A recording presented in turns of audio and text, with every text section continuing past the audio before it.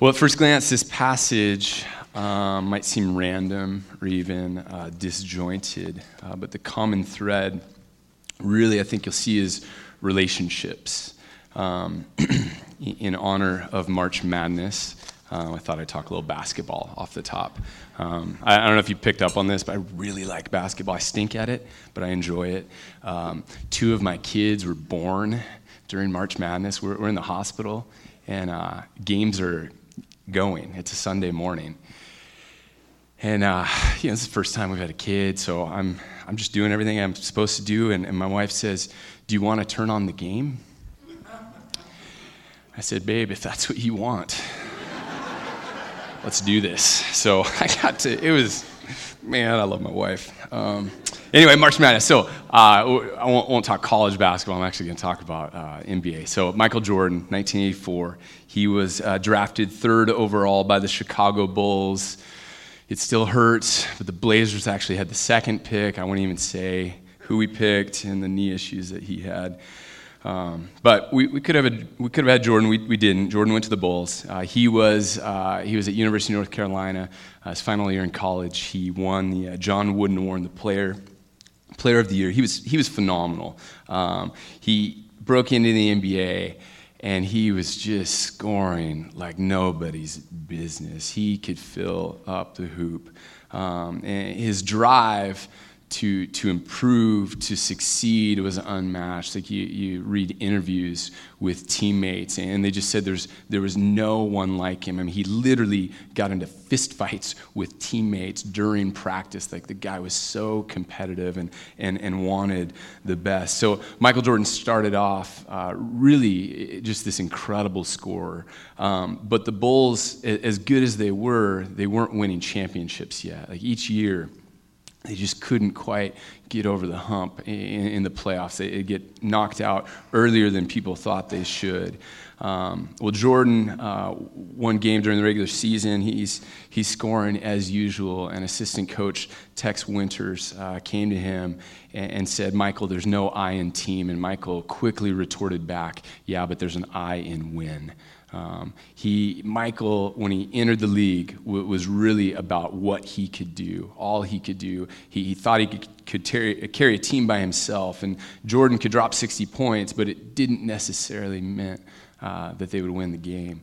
Eventually, Phil Jackson and Tex Winters convinced Jordan that he needed a team. Tex Winters developed an offense called the triangle offense. It was all about all five guys on the court moving in sync together with this beautiful, fluid ball movement. And Jordan went from this incredible scorer to, once he bought into the triangle offense that the Bulls were implementing, he flourished into an incredible all-around player. I mean, a great rebounder. He was so much better at assists as time went on in his career. He was an incredible defender. He became, arguably, the greatest of all time. Won 6 championships. There's more to the story. Probably should have won 7 or 8. But we need each other. We need relationships, even if you're the greatest of all time. Even if you prefer working on your own, maybe just like to keep to yourself, but still, I think you know that you need people. And not only do you need others, but others need you. And by God's design, we're interdependent, right? We see that in the body of Christ. The body of Christ is interdependent members. We have to have one another. And the preacher, who's most likely King Solomon, he looks at several examples in chapter 4 of problems in life when we're living just for ourselves. Now, it's easy to understand why you'd think that if you're looking out for your own interests, that will further your agenda, that will ultimately be better for you. But he says that living that way is vanity. And this is the word he loves to use, vanity of vanities. And it means vapor or smoke like. Like you look like you should be able to grasp it, but as you grasp for that smoke, it just goes right through your fingers. So the preacher, through the book of Ecclesiastes, he's just scratching off item after item that fools us into thinking that we'll get ahead in life if we only do this, if we only live for this or seek this or that. But all those things end in frustration. and put us in a worse place often than we began. Our truth statement today is live for others, seek what is right, be content, work in partnership, and be teachable. And we'll see all those things in this passage. So beginning in verse 1, again I saw all the oppressions that are done under the sun, and behold, the tears of the oppressed, and they had no one to comfort them. On the side of their oppressors there was power, and there was no one to comfort them. And I thought the dead, who are already dead, more fortunate than the living who are still alive. But better than both is he who has not yet been, and has not seen the evil deeds that are done under the sun. Sometimes our world feels that hopeless, and you can certainly make the argument that it is that bad. We look around, and we feel the weight of evil. We see people in power taking advantage, oppressing others. The preacher, he feels the weight of this. Right? He sees the suffering of the oppressed, and he says, man, it'd just be better off to be dead. The dead have it better than the people that are alive, or even better yet, the people who have not been born yet. They have it even better. I had a friend who it took him a long time to decide if he was going to have kids or not. His wife was very patient with him. She wanted to have a family, but he just didn't know if it made sense to him to bring children into a world of such suffering, in a world where we do see oppression all over the place. It took him years and years to decide, was it worth bringing kids into this world that's been so broken by sin? And eventually, he decided it was. You may have heard in the news just about a month ago, a man named Raphael Samuel. He is suing, or at least he said he's going to sue his parents for bringing him into this world without his consent. Pretty interesting. And it doesn't appear just to be a publicity stunt. Like while he knows that it was impossible for his parents to gain his consent, he really hates the suffering of this world. Ironically, he says his parents and him have a great relationship, and they're also lawyers. So mom basically said, you can sue me, but if we get in court, I'll tear you up. I'm paraphrasing a little bit there. That's a ridiculous lawsuit. I don't know if he actually filed it or not. I didn't follow up with that story. But if the preacher was his judge, you wonder if Mr. Samuel might win the case. Because the preacher's right. There's oppression everywhere we look. And I know we talked about it last week, but it's a sad reality. You take greed plus opportunity plus power, and there can be oppression. Right? Anyone with opportunity and power could be tempted to take advantage of other people, right? To take their own interests or the interests of a small, limited group of people and oppress other people. Philippians 2:4, Paul tells us, he says, let each of you look not only to his own interests, but also to the interests of others. Right? Humanity has a terrible history of mistreating other human beings. How many of our problems would be greatly reduced if we didn't just take into consideration our self-interest, but also the interests of others. And unfortunately, oppression is not just an ancient problem, but it's a modern-day problem. We're well aware, or we've become well aware of human trafficking. We know of children working around the world in terrible working conditions, endangering their lives, often killing them, and really being paid for sometimes next to nothing. We know of the oppression of women. We know of oppression fueled by racism. I mean, the list goes on and on and on. The preacher saw how bad it was. He noted the tears of the oppressed and that no one was there to comfort them. Jesus, in Matthew 5, he teaches his people a different way. He said, blessed are those who hunger and thirst for righteousness, for they shall be satisfied. Do we hunger and thirst for righteousness? We know what it's like to be really hungry. Some of you get hangry. which you guys, I just want to like poke you. It cracks me up that you can't like have a decent mood when you're hungry, but anyway. You get hangry, or we know what it's like to be thirsty. Like you're just parched and you need a drink so badly. Jesus says that is how badly we should want righteousness.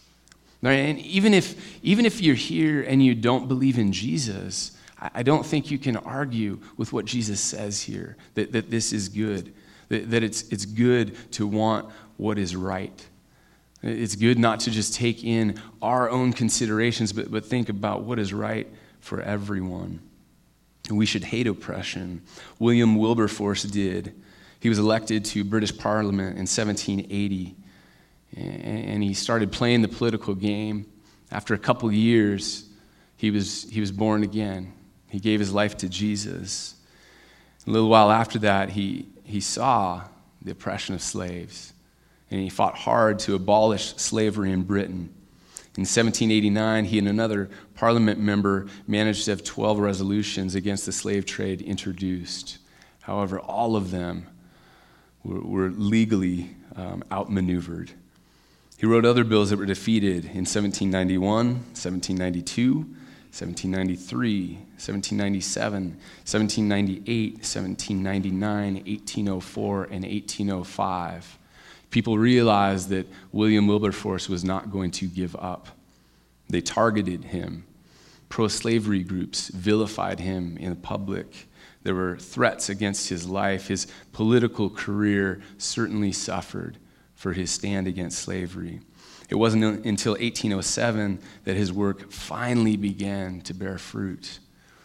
And then in 1833, 3 days before he died, the Emancipation Bill finally passed through committee. Wilberforce not only fought for slaves, he fought for single mothers, orphans, juvenile delinquents, and the poor. He was a man that was greatly used by God to fight oppression. The preacher moves on. Verse 4, "Then I saw that all toil and skill in work come from a man's envy of his neighbor. This also is vanity and a striving after the wind. The fool folds his hands and eats his own flesh." Well, the preacher's already told us in previous passages and chapters that work is a good thing, that work is actually a gift from God. But like all of God's blessings, sin is ready to distort each and every one of God's good gifts, including work. So the preacher sees that much of our motivation to work hard can come from envy of our neighbors. Right? We aren't working to survive in the sense that many people around the globe today are working for. We have more than enough to survive, technically. Now, many Americans might be just a paycheck or two away from some problems, but how much of that is because of the temptation to constantly consume? Right? We have technology coming at us every day, the latest and greatest, or maybe we want a bigger living space, or we want vacations that are Instagram worthy. We all know about keeping up with the Joneses. So let's say maybe one summer your next door neighbor buys a boat. And you've had a fleeting thought, like, it'd be kind of cool to buy a boat. But suddenly your neighbor has a boat, and you're thinking about it more and more. Like, man, it'd be really great to have a boat. Like, I can just imagine the quality time that I'd have with friends and family members. Like, it'd be like ministry if I owned a boat. Like, I could really do some awesome discipleship with a boat. And in fact, every year, it seems like the high school group, they have that summer camp, and I think they need a boat, which is totally true. July 8th through the 12th, they'll need a boat. So if you have one, hook them up. Talk to Matt. Maybe, though, if I had this boat, my life would just be better. We justify, we rationalize, and pretty soon we think that God's practically telling us in this audible voice, buy a boat to my glory, do it, right? A boat that happens to be newer and faster than the one your neighbor bought too. Or maybe you don't need to see what your neighbor has to have envy, right? Every time I walk through Costco, like they make you walk by those big TVs on purpose, right? My TV is like 8 years old. It's fine. But I see like 55-inch TV, 65-inch. I think there's like an 80-inch one there once. Maybe I've just blocked it out now, I'm not sure. But they're thin, they're elegant, they're reasonably priced. And I walk by, and suddenly I want a new TV when my TV at home is just fine.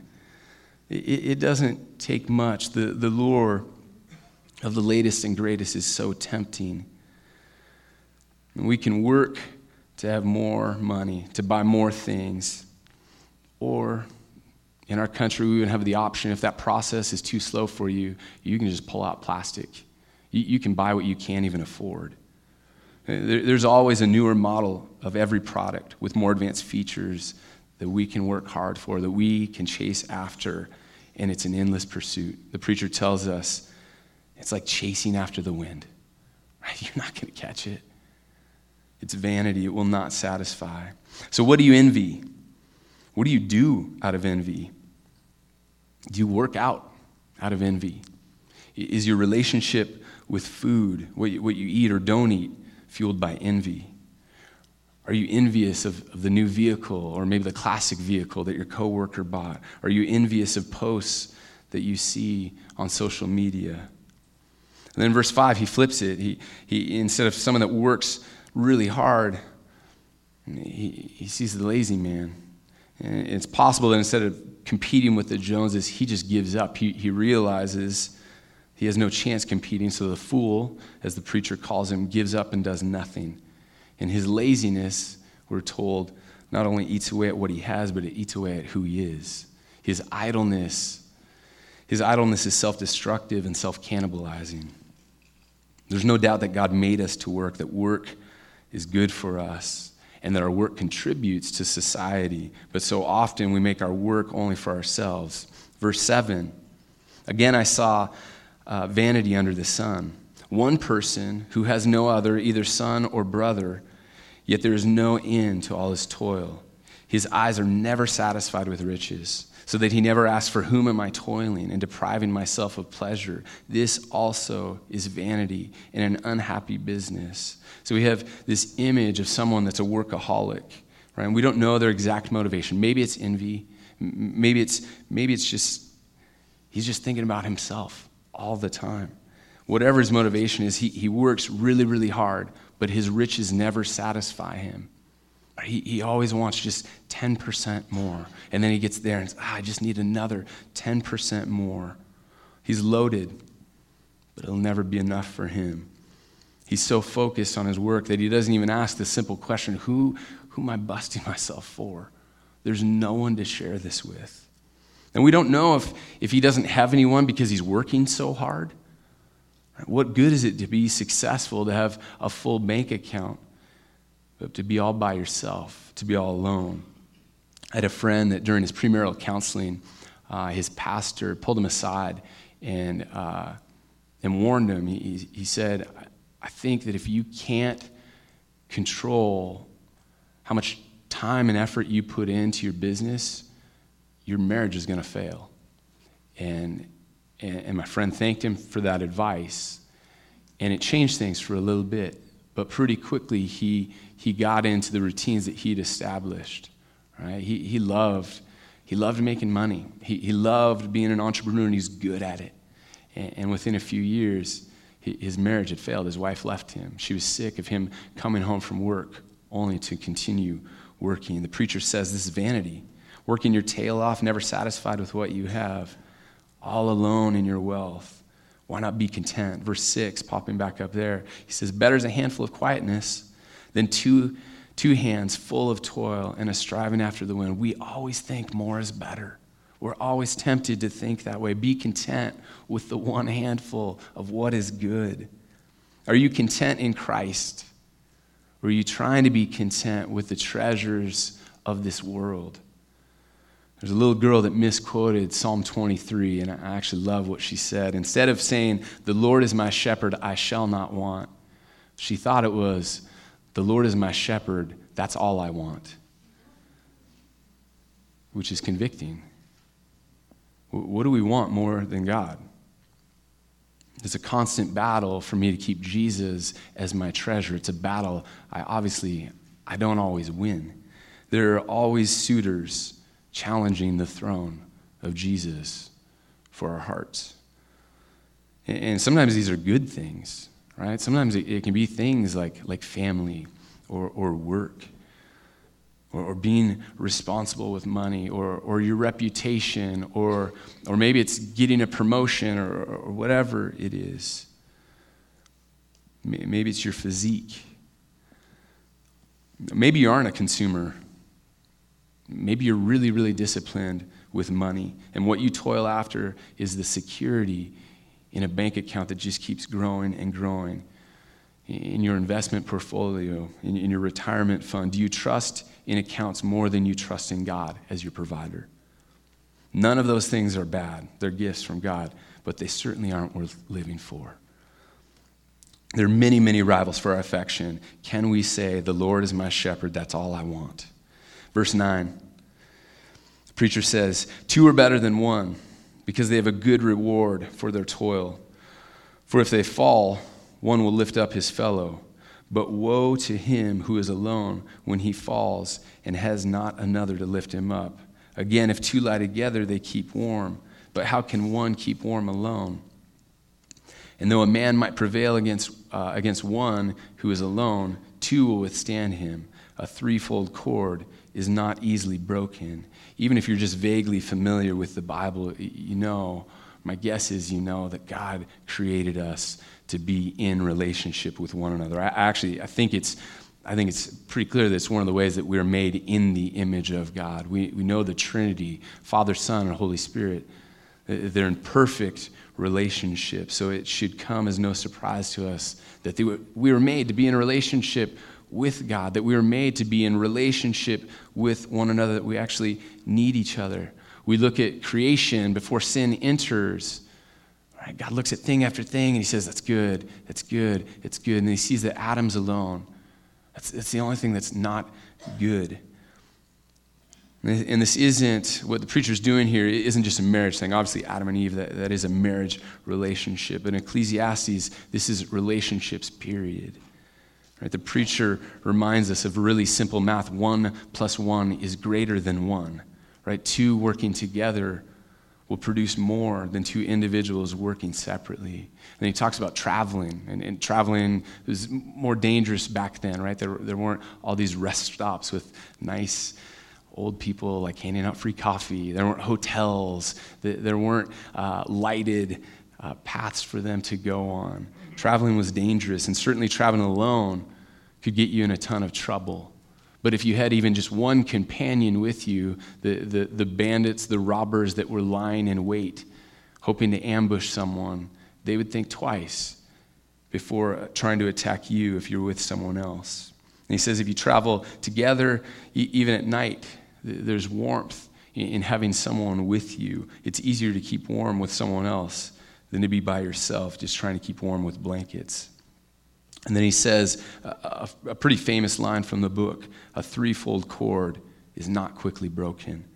Right? A single strand by itself, we know, can be easily cut. It can be easily broken. But even 2 strands together increases their strength greatly. You put 3 strands in, and now we have a cord. It is way stronger than that strand by itself. A rope's strength comes from these little strands woven together, and they're so strong that there are some of you that would trust yourself like hanging off the side of a cliff on one of those ropes. Just a bunch of individual strands together. How much better it is to have a relationship. But it isn't just in work, it isn't just in traveling or even in self-defense. Think of the spiritual benefits when we share life together. Like if you know Jesus, my suspicion is you've learned by now that it is so good to have brothers and sisters in Christ. Let's consider praying together. And obviously, we have to have times where we're praying by ourselves. But it is really good to pray with other people. And if you don't pray with other people, ask yourself why. Like, do you have a good reason that you're not praying with other people? If it's fear that holds you back, I encourage you to break through that fear. For a long time at our gym, I was intimidated to go to any of the classes that they have. They have all these classes. They're free with membership. I don't know what I thought would happen to me in a class, but I was so stinking scared to do it. And finally, what it took was my wife went to a class and told me it was awesome and basically challenged me like, you can't do it. And I'm like, yeah, I can. And so I did it. And it was nothing. I mean, I was sore, but my fears were dumb. Man, how much do we fear things like praying with one another? How much does that hold us back in following Jesus? Some bullet points for you when we pray together. These are some things I've observed. And there's many other benefits. But one is God unites us. Right? He intertwines our hearts and our minds for what he wants and with one another. He uses the heart of other followers, of their prayers as you hear them pray, the nuances that they pray in, the angles. Maybe it's just a little different angle than you would take, or maybe it's from a totally different side. But God uses those prayers collectively. There's a fullness about them. They're more rounded out than our prayers individually. He challenges our thoughts. I find that often when I pray with others. God refines me as I pray with others. One really simple thing is that I'm much more focused when I pray with others. When I pray by myself, I don't know about you, but my mind can wander. It's a lot harder for that to happen when I'm praying with other people. In my own experience, God often brings a clarity to me when I'm praying with others, whether it's direction or answering something that I've been wrestling with. But for whatever reason, God seems to give me more concrete direction and thoughts. It happened just this week with I was praying with Matt and Pastor Gary. We'd been talking about several things. We were praying about some things, and as we're praying, this thought just came really clearly to me. I shared it with them, and we all affirmed, like, yeah, that makes a lot of sense. That's probably what we need to do. And I don't know why God seems to do that. And I don't know how many other people experience that, but I often wonder if the reason God does that is because he likes it so much when his people actually come together and talk with him and pray with him. It might be awkward to start praying with others. Here's a couple tips. So this happens a lot. You're in church. You're talking to someone, a friend, like shares something really personal, maybe something hard, something they're struggling with, and we can tend to say, I will pray for that, right? Maybe you even write it down on your phone, like, to pray for that later. Instead, why don't you say, hey, can we pray for that right now? And for some of you, that might be really scary. They're not going to say no, first of all. Like Christians, like, can I pray? Yes. Like, we all know, like, we're supposed to pray. They're not going to say no to you. They're not going to turn you down. Ask them if you can pray right then. Look at your calendar. Like, do you have time scheduled to pray with other people? If not, like, that's a good way to make it a habit. But whether it's once a week or once a month, like, I would encourage you to put slots in your calendar to pray with other people. We have a prayer meeting that happens every other Sunday. Judith leads it. Every other Sunday in the nursery, you can come and pray there before church. If you don't have someone that you pray with, I challenge you in the next 7 days, find and ask someone to pray with. Maybe it's somebody at work. Maybe they don't go to church with you, but you know they're a Christian. Ask them if you guys could start praying together. I know it might be scary, but you're not really risking much of anything. There's a pressure to pray. They will say yes to you. I can almost guarantee it. If not, send them to me. Another benefit spiritually of relationship together is when we read the word together. And almost everything I said about prayer could probably just be transferred, but it is good to read God's word together. It's actually kind of scary what people have done by themselves in the word, right? When they read the word by themselves and no one else is helping them see where they're off. And we have a couple Bible studies that are going on. Friday mornings is our women's Bible study. Wednesday evenings, QFC is our men's Bible study. We also have a ton of people that they just started a Bible study on their own. Like, they didn't ask the church, they just went for it, and that's beautiful, right? Some of you are hopefully doing the Bible read-through. If you're doing that, I encourage you, Do that with someone else. Like, get together, maybe weekly or every other week, and discuss what you're reading in the Bible. Another thing that is good for us to do together is confessing sin. And if praying with someone else is scary, this is really scary. But James 5:16, James says, "Therefore confess your sins to one another and pray for one another that you may be healed. The prayer of a righteous person has great power as it is working." There is something about confessing sin out loud with another believer. We know we are to confess our sins to God, but he's also created us and commanded us to confess our sins to others. Do you have a person in your life that you confess sin to? If you don't, that is a deficit in your walk with Jesus. Because what we want to do is hide our sin, and we easily justify, I just need to confess it to God. But there's something that happens when we confess to others. When we say it out loud, it paves this avenue, I think, for accountability. Right? There's this good pressure that comes when I confess. When I confess to my friend, like, man, I've not been patient with my kids. I just keep yelling at them this week. When I say that out loud to a brother in Christ, I know he's praying for me, and it puts this good pressure on me, right? Because I'm nervous that my friend's going to come and say a week later or 2 weeks later, hey, I've been praying for that. How's that going?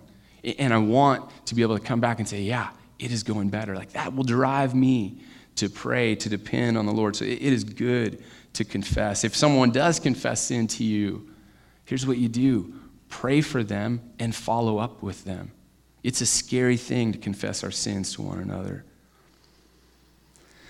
I think it's a tactic that the evil one loves to use to keep us from doing it because we're so afraid. We're tempted to just be that single strand instead of that rope.